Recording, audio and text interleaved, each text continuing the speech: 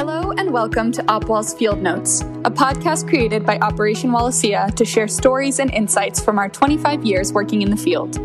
My name is Sophia Wood, OpWall's country manager for Ecuador and director of Friends of Wallacea, and I will be your host for this series. We launched this podcast to shine a light on the world of biodiversity field research and the work of those who dedicate their lives to understanding and protecting our planet. Each month, we have conversations with scientists, community conservationists, and experienced academics about new research, protecting biodiversity, and daily life out in the field. For our first episode, I have the honor of speaking with Dr. Tom Martin, OpWall's Terrestrial Research and Operations Manager. Tom is the senior scientist for one of OpWall's oldest and largest projects in Casuco National Park, Honduras. He joined his first OpWall project in 2005 to complete an undergraduate dissertation in Indonesia, then went on to do his PhD in Casuco as well. Tom is an extremely experienced field biologist, having participated in over 20 expeditions in 9 countries and mentored dozens of budding scientists to go on to work in the field. In this episode, we discuss life in the field in the cloud forests of Honduras, how Tom became inspired to become a biologist, and the implications of climate change on biodiversity that the Honduras team have found in research over 15 years.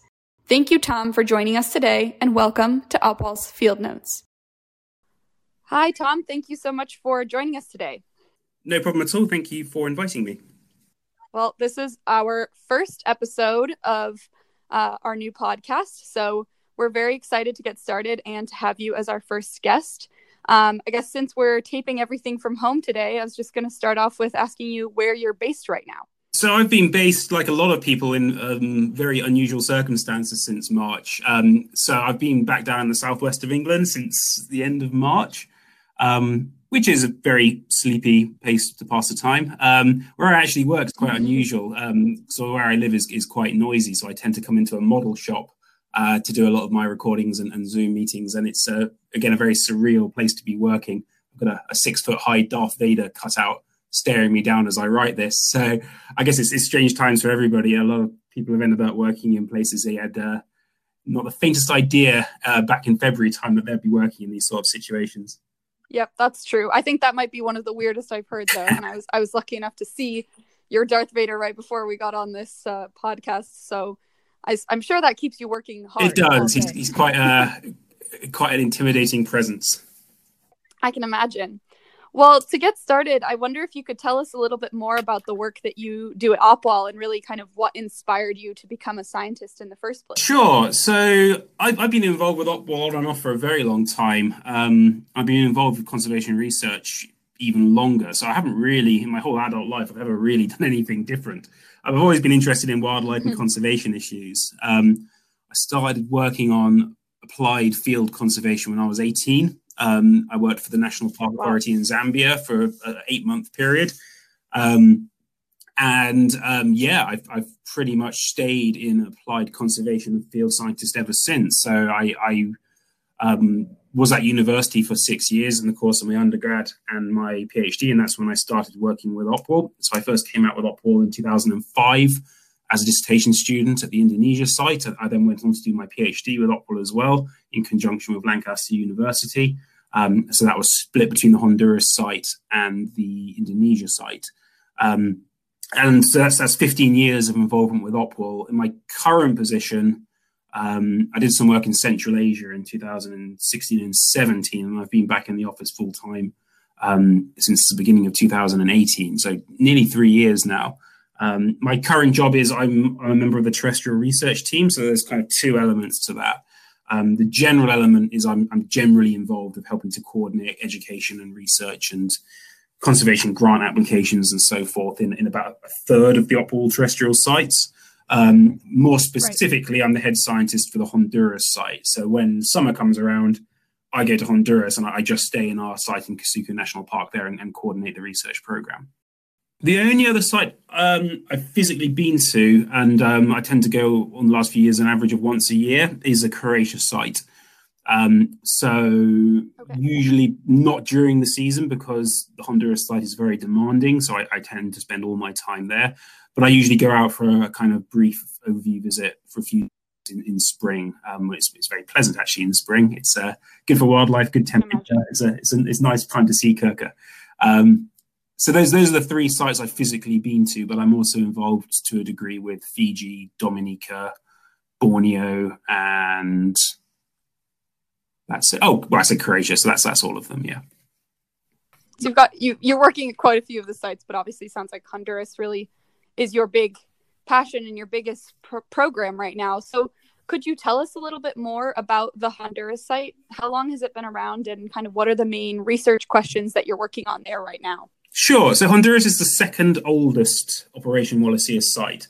So Indonesia came first in the Wallacea region of Indonesia, and that's the whole reason why the company is called Operation Wallacea, which is a very obscure name, but people often wonder why on earth we're called that. It's because for many years we only worked in the Wallacea region of Indonesia, and it was only when Honduras opened that it started to become very much a kind of big multinational expedition provider. So Honduras, yes, I think it started with some reconnaissance expeditions and just kind of getting a feel for the site in 2004, I believe. And that kind of reconnaissance period extended into 2005. It started becoming a big systematic project in 2006. And the project's pretty much running exactly the same every single year, the same sites, the same surveys, with some extra special kind of one-off surveys as well, since 2006. So that's getting on towards a 15-year consistent data set we have there now. In terms of its research program and its goals, it's a big project.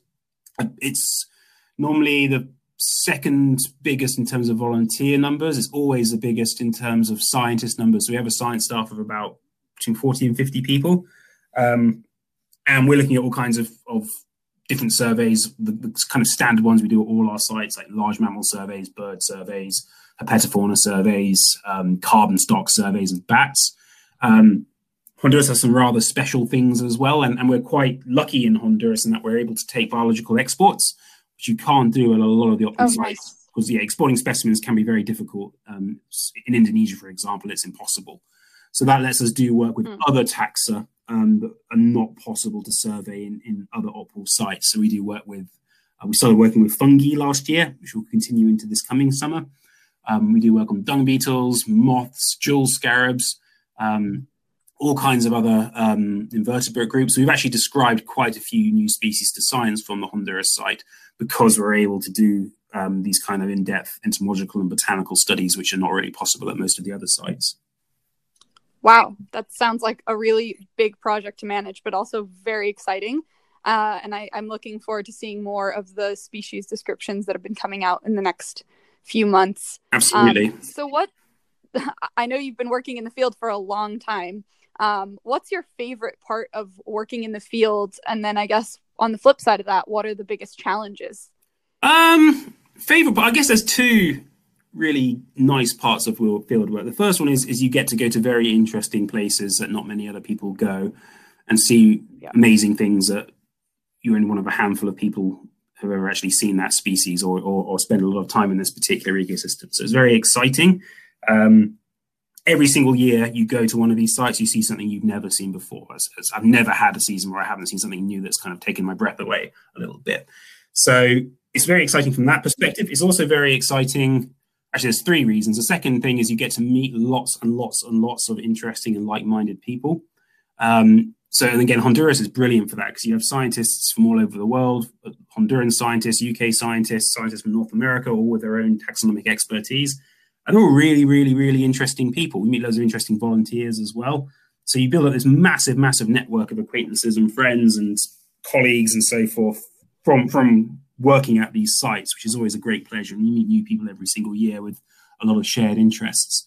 Third reason is the opportunity to do really interesting science work. So you're going out to, Honduras is a great example. These are ecosystems which are very, very threatened, but hardly anyone studying them, particularly Northern Central America. We're the only long-term survey in Northern Central America in cloud forests. So there's an opportunity to answer all these really, really interesting questions and generate data to look at things that nobody's ever really looked at before. So yeah, three reasons why it's particularly interesting. Challenges? So I went out to Honduras as a scientist, part of my PhD program. So these days I'm a bit more static. I do get out into the field a bit, but it's more management. But I can say from my experience in 2006 and 7, like Honduras is very physically challenging. It's the most physically challenging opal site. I've walked every single transect multiple times in Kasuka, and it kills you. To any of the other sites, the full transects will agree. It's tough work. It's beautiful, and you see amazing things. You get very, very fit doing it because you're always either hiking long distances uphill or downhill. And I used to lose about 2 stone in weight every year when I was doing full transect.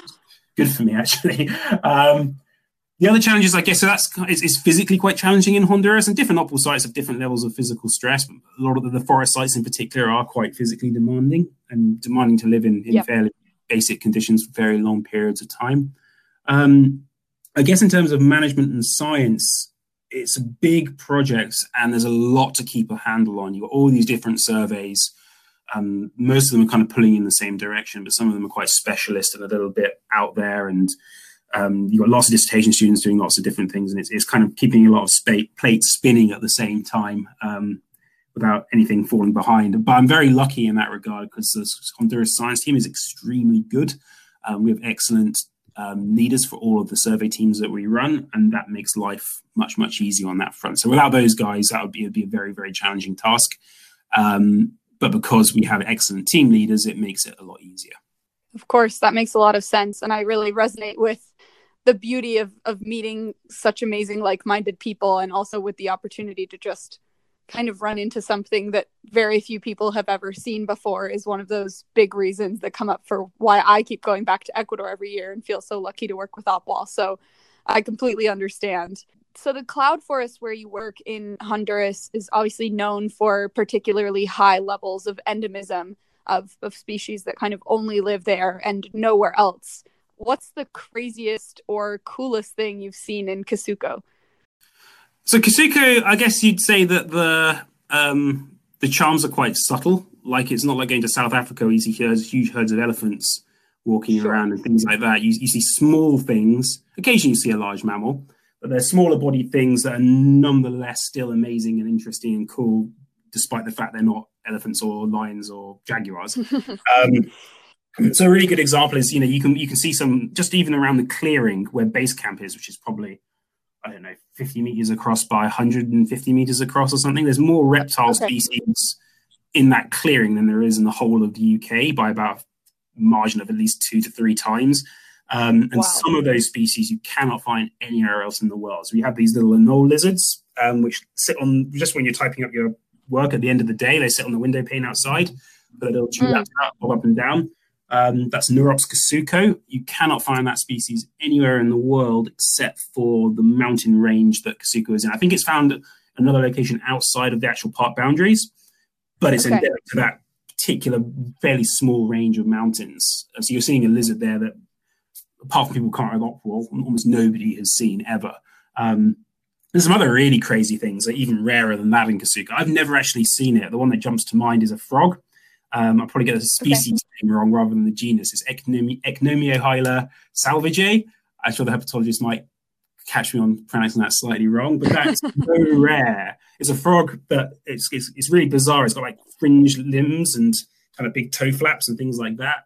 It lives most of its time in the canopy. It's probably been seen ever about 8 times ever by anybody, of which probably 6 of those 8 come from the Opal expeditions. So you're talking about seriously rare things where either Opal discovered them and they've never been seen by anyone else because they've just been discovered, or they're mega rare and they were discovered pre-Opal, but they've only been seen a handful of times ever. It's always amazing to see those micro-endemics. Again, but there's all kinds of other things that blow your mind away that you didn't even know existed till you go to these places. Things like Dobson flies. I'd never seen a Dobson fly before I went to Kasuko, and they're actually quite harmless, but they're really intimidating insects with huge, great mandibles that they could chew through a metal door or something. Beautiful moth that probably only a handful of people have seen. I think it's the biggest moth in the world we get there. It's not endemic to Central America, but the white witch kind of looks like a B-2 stealth bomber or something. It's amazing. The one as long as your face. Yeah, you get them up as far as Texas, I think. So they're not strictly Mesoamerican, but they're still amazing and cool things to see. So it's, the charms of Kasuko are the kind of subtle things rather than the megafauna. I think they're equally, or if not more interesting and cool, because they're so rare and so weird, and so few people have seen them. Yeah, that's very cool. I remember seeing the photo of that moth last year, and it is absolutely humongous. I think it's on the Opwall Instagram somewhere, so if people are interested in looking what that looks like, you can find it. So obviously you mentioned that Opwall has been in Honduras for an incredibly long time. It's our second longest project. And that means there have been major findings about how animal populations have changed over the last 10 or 15 years. Could you maybe summarize some of those findings and what they mean for protecting biodiversity in places like Kasuko? Yeah, absolutely. I guess there's two trends I would pull out. So we have long-term data on a lot of taxa, but two have been analysed to date. The third and fourth are in process, but the two that have been analysed really carefully to date and published as well are the birds and the mammals. They both tell very concerning stories. So the mammal work, which is based on patch occupancy analysis of transects, so ever since 2006, walking in this huge network of transects that we have and looking for tracks and signs, occasionally direct observations as well. It's a relatively small forest, Kasuko. It's not like Guyana or Ecuador or Peru, where you have these huge swathes of forest that go on as far as, the distant horizon and beyond. It's probably only about 20 miles across, if that, east-west. Maybe more like 15 miles across east-west. It's little.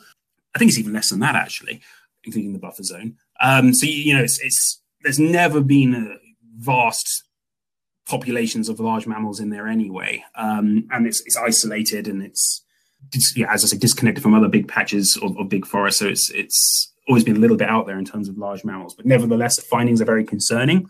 So when we first started going there, things like tapir were rare, but we would encounter them regularly. Baird's tapir, which is Honduras. Kasuko is meant to be a Honduran stronghold for them.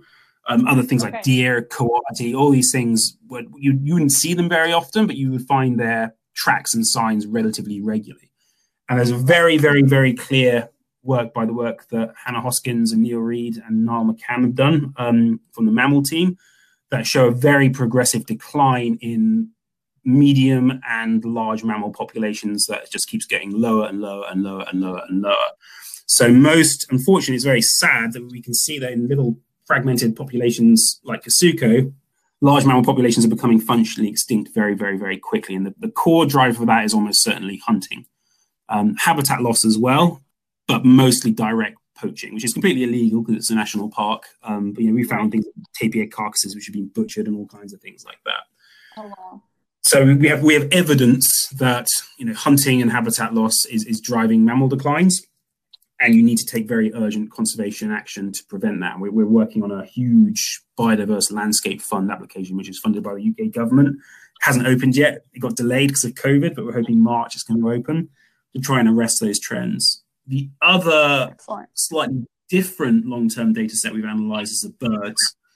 And what birds show is very interesting. Not completely unique in what it shows. There are other studies that show it, but we show it on a very fine resolution. So we've been doing, I say we, but it's mostly led by Sam Jones, who's led the ornithology team in Kasuko for a very long time, and the guys working with Sam. They've been doing these long-term point count. We do mist netting as well, but this particular study is based on the point counts. We're doing the same point counts for birds going to the same place in the park every single year for 15 years.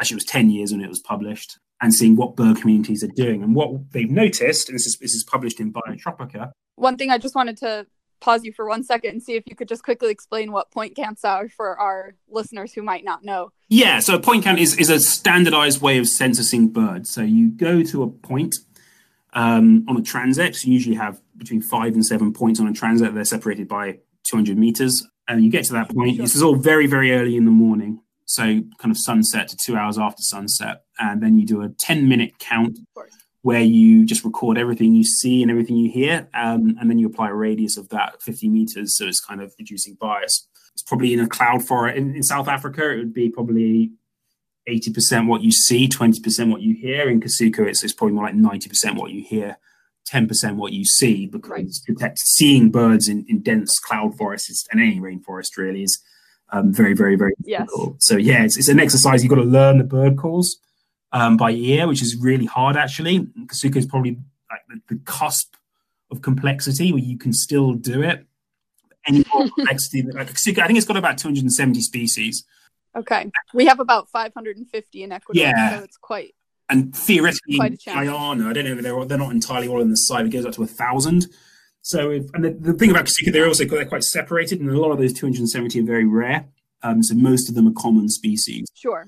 But nevertheless, it's about the level of complexity that you can do a man point count. Anything beyond Kasuka, like Ecuador, Peru, Guyana, we don't do them. Or you try to do them, but they're going to be a bit flawed. And then you have to think about acoustic monitoring and things like that, which has its own drawbacks as well. Sorry to interrupt your discussion there. Just wanted to take a second to make sure that was clear. So we've done these point counts for year after year after year. And what we've noticed is that bird communities are moving upslope at a steady rate. It varies a little bit between species, and not all species are moving upslope. But there's a very marked, provable trend that over that 10-year period when the data are analysed, every year bird communities as a whole get a little bit higher and higher and higher up the mountainside, which is very concerning. There's two reasons why that might be, and it's very, very hard to disentangle them. So one thing about long-term data is it gives you loads and loads of information, but that doesn't necessarily mean that information is going to be crystal clear when you come to determining what it means. So the one possible reason is it's deforestation. So you're getting trees cut down, lower down at a unsustainable rate, and species formerly living in trees lower down are coming up the mountainside because they don't have any habitat lower down, which is concerning. Sure. What's potentially even more concerning, and this is a very explicit threat to cloud forest generally, is it could, and we can't prove that it is, but it's also implicit that it's almost likely to be a factor in some level, is climate change. And the reason climate change there's lots of reasons why it poses a particular threat to cloud forest, but one particular reason is something called the escalator to extinction effect. And it kind of works a little like this, in that you have cloud forest a bit like a wedding cake, if you like. So lower down, you've got the biggest story at the bottom, which is the lowland forest, which has the most species, but it has the fewest endemics. Sure. So lots of species, but none of which are unique to cloud forest. And you go up in the middle, you've got another layer, fewer species, but more endemics. And then at the top, the least species, but the most endemic. So endemism goes up as you go higher up a mountain, and diversity gets lower. But the point is, each of those layers has its own distinct ecosystems. Not just birds, plants, insects, everything. They're all, like a wedding cake, different. And what global warming is implied to do is cause a shift in those wedding cake bands. So the big chunk at the bottom gets bigger, it goes higher up the side of the mountain, and that squeezes the next layer up. So what used to be medium level forest becomes lowland forest. What used to becomes high level forest becomes medium scale forest, because the temperature is higher and medium altitude forest types and further up the mountain, and so on and so on and so on. And the question is, what happens to species at the very top? So if you're a species which is inhabiting the very specific, extremely high altitude habitat bands, and that habitat completely vanishes because it's been squeezed out of existence because medium level forest is growing up the mountain, you could potentially lose every single species that's endemic to that section of the forest. That forest just won't exist anymore. That high altitude forest becomes a completely collapsed ecosystem, and everything in it becomes extinct. So that might be what this is. This idea has been hypothesized, and that could be what our data is showing us. Birds are a very good indicator. They're very detectable. You get big samples. You can do all kinds of statistical magic with them. Sure. And what's happening with birds could be also indicative of what's happening in other taxa, which are harder to monitor. Sure. So it could be the case in Kasuka that all these cloud forest endemics are getting squeezed into a smaller area higher up the mountain. And a couple of decades or so, they're going to get squashed out of existence. And again, that's something to be extremely concerned about, not just for Kasuka, but for cloud forest generally. Right. I mean, that's a terrifying prospect, obviously. And I was going to ask you if you think it's likely that these shifts are happening in other areas of the world and we just don't know about it, and kind of what the implications are for protecting biodiversity. It's extremely difficult. I'm sure they're happening anywhere you get. I mean, the thing about climate change is it's by its nature global, right? So any ecosystem in the tropics, cloud forest is going to be inherently vulnerable to this process. And there's ample evidence showing that it is true. The theory, there's not that many studies actually showing it in terms of actual species shifts, which is why our study is quite novel, but there's plenty of data modeling how cloud forests are going to change given future climate change scenarios, if that makes sense. Ours isn't unique in showing it applied to biodiversity, but it's still quite rare and quite scary nonetheless. I mean, I guess there's multiple threats that Kasuko face and cloud forests generally face. Habitat loss is the most immediately concerning in the short term. It's also arguably the most easy to resolve. So you can put into effect effective conservation management policies that can effectively arrest illegal hunting and can arrest illegal habitat loss. And that's what we're going for this big biodiverse landscape fund. So providing alternative incomes for people who are reliant on clearance to make a living, more efficient agriculture in the buffer zone so there's less need to expand agricultural activities into the core zone, increased enforcement, expanding. We already have community patrols, which are run by Niall McCann's organization and Panthera, Franklin Castaneda. They're patrolling the park regularly, and we get the funds for this. We can massively upscale the extent of those community patrols. So hunting and deforestation is very acute. The forest is vanishing very rapidly in Kasuko. It's by far the most threatened operation Wallacea terrestrial site. Wow. Hands down. It's very, very small. It's very, very important. And the relative forest loss is extremely high. But we have ways and means, as long as we get the funding to do so, we have ways and means of countering that. Climate change and the other big threat to Kasuko is chytrid fungus, which is the disease that's killing frogs. It's particularly bad. Well, again, there's a lot of ambiguity and argument about the virulence of chytrid in various ecosystems, and there's some evidence suggesting it's particularly bad in cloud forests and some evidence suggesting that it's not. Either way, cloud forests are full of endemic frogs that you don't find anywhere else in the world, and therefore they're dying from chytrid. They're going to have disproportionate extinctions. So you've got the problem of climate change and you've got the problem of chytrid, and neither of those things are very easy to resolve by applied conservation matters at a local scale. In the case of climate change, the only way you can possibly, so you can't just get a £2 million fund to arrest the effects of climate change in Kasuko National Park. It's a scale process that's out of control. So the only way you can do that is on a national scale by getting countries internationally to cut their emissions, and nothing else is really going to work. And you can, cloud forest is one example of one ecosystem that's massively threatened by that, but I could spend 10 minutes reeling off. I mean, the other really obvious one's coral reefs. You can stop people illegal fishing and dynamiting coral reefs, but you can't locally stop the effects of climate change. It needs to be a global scale initiative, and that's something we're failing on quite dramatically. Agreed. Well, to shift the topic slightly, obviously, almost every field researcher on Earth this year has seen international projects interrupted by COVID and associated shutdowns. What are the potential implications of this gap in data for biodiversity and protecting unique areas like Kasuko? It's significant. It's significant for two reasons. Firstly, it's a break in long-term monitoring, and that's, of course, not going to be unique to Kasuko or to Opal. I think for decades to come, biodiversity scientists are going to be looking back to 2020 as the great blank in everyone's data set. So it's missing information. In the grand scheme of things, if you're missing 1 year from 20, 30 years data, it's conspicuous, but it's not necessarily critical. But the issue is we might be missing important trends that are to do with COVID and which are alarming, and we aren't seeing them because we don't have the data to measure it.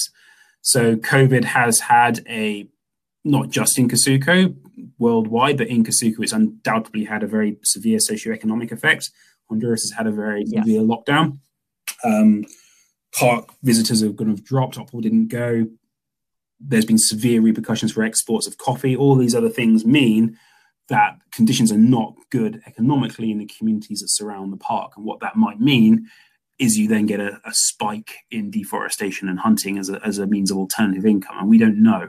So not going out this year, we can get a handle on deforestation to a degree by remote sensing, but it's not as good as actually being there and collecting that standardized long-term data to really see the impacts of global pandemics on deforestation and hunting.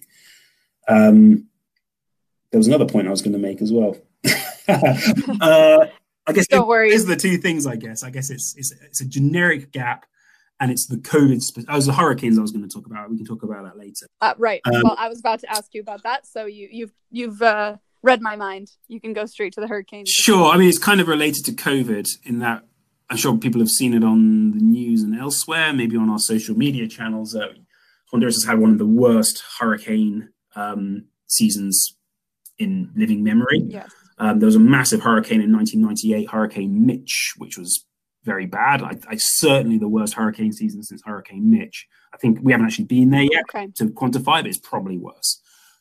So very bad damage to the park. What effect does that have on biodiversity? But more significantly, again, massive damage to surrounding communities, massive loss of property, loss of income, everything else. And again, does that mean that people are therefore forced into hunting and deforestation because they've lost all their agricultural crops to the hurricanes and flooding associated with that and so forth? And at present, we don't know. The answer is probably yes, but we need to get on the ground to actually take some quantitative data to determine whether that's the case, and we won't be able to do that until 8 months after the event. So we'll still get a handle on whether it's had an impact, but it won't be immediate. And so in answer to your question, yes, it has had a significant impact on our long-term data. Of course. And obviously, luckily, OPWAL was able to react quickly and get some funding out to our partners in Honduras to help assuage some of that challenge. But it's going to be a long and slow rebuild, obviously, coming as well out of the pandemic. So to end on a slightly more positive note, why do you keep fighting to protect biodiversity and prevent climate change? You know, seeing all of these problems, seeing all of the threats to Kasuko, fighting maybe in one of probably OPWAL's most threatened site, kind of what gets you out of bed in the morning to keep fighting for this cause? Sure. Well, I guess the bottom line is, okay, so the environmental situation in Kasuko isn't great, but it'd be an awful lot worse if we weren't there. So our presence in Kasuko is very, very, very positive in terms of preventing as a deterrent to hunting and deforestation, and as a means of providing alternative income, collecting loads and loads of data on cloud forests, why they're important and what threats they face. We have a huge review paper coming on that out on that very, very soon. So it is a tricky, things like chytrid, you've got all these frogs that are just dying, you can't do anything about it. Climate change, you can't really do anything about it, but we do what we can. And I know that we are making a difference. And the situation would undoubtedly be worse if we were not doing everything that we do. So it's extremely worthwhile. I guess there's two, in terms of why do you conserve ecosystems and biodiversity generally, not just in Kasuko, there's kind of two reasons why it's worthwhile for myself and more generally too. And the first is, and this always comes up because people like to put a figure on why things are important. It's the nature of the world, but of course, it's all interrelated to not just biodiversity and ecosystems, but also the communities that basically reliant on those ecosystems. So again, I'm sure the hurricanes in Kasuko were made much worse by the fact there's so much deforestation, and it would have been even worse still if we hadn't acted as a deterrent to at least mitigate some deforestation. Sure. So, by protecting these ecosystems, you're protecting people from floods, you're protecting people from disease, helping them with crop pollination, all these other things you could list off with a dollar value on it. I guess the more kind of fundamental reason why everyone I know gets into conservation research isn't because they want to get a cash figure on ecosystem services. It's because the world's a much more interesting place with places like Kasuko with loads of weird endemics. You can't see anything else in the world. The world's a very, very diverse, interesting place, and it's fundamentally important to keep it that way, regardless of whether there's a socioeconomic impact of that. And that's more or less the reason why I'm interested in conservation and why I got into it in the first place. It's protecting ecosystems, protecting wildlife, and keeping the world interesting. Well, I think that's a beautiful way to sum things up and to understand a little bit more of what the fight looks like to keep protecting one of these incredibly special and unique places on Earth. As we finish up, I just wanted to ask you what you are most looking forward to for the next field season. Collecting some very interesting data, seeing some more incredible wildlife, and meeting some very interesting people. So I greatly look forward to it. Great. Well, thank you so much for your time today, Tom. And we look forward to seeing these research papers that you've been talking about and seeing what work we're able to continue doing in Kasuko National Park. Have a great rest of your day. Wonderful. Thank you very much. Thank you for tuning in to OPWAL's Field Notes. We hope you learned something new and were inspired by Tom's work to protect Casuco National Park. Stay tuned for more episodes about conservation in Honduras and other biodiversity hotspots around the world, coming soon on Opwall's Field Notes.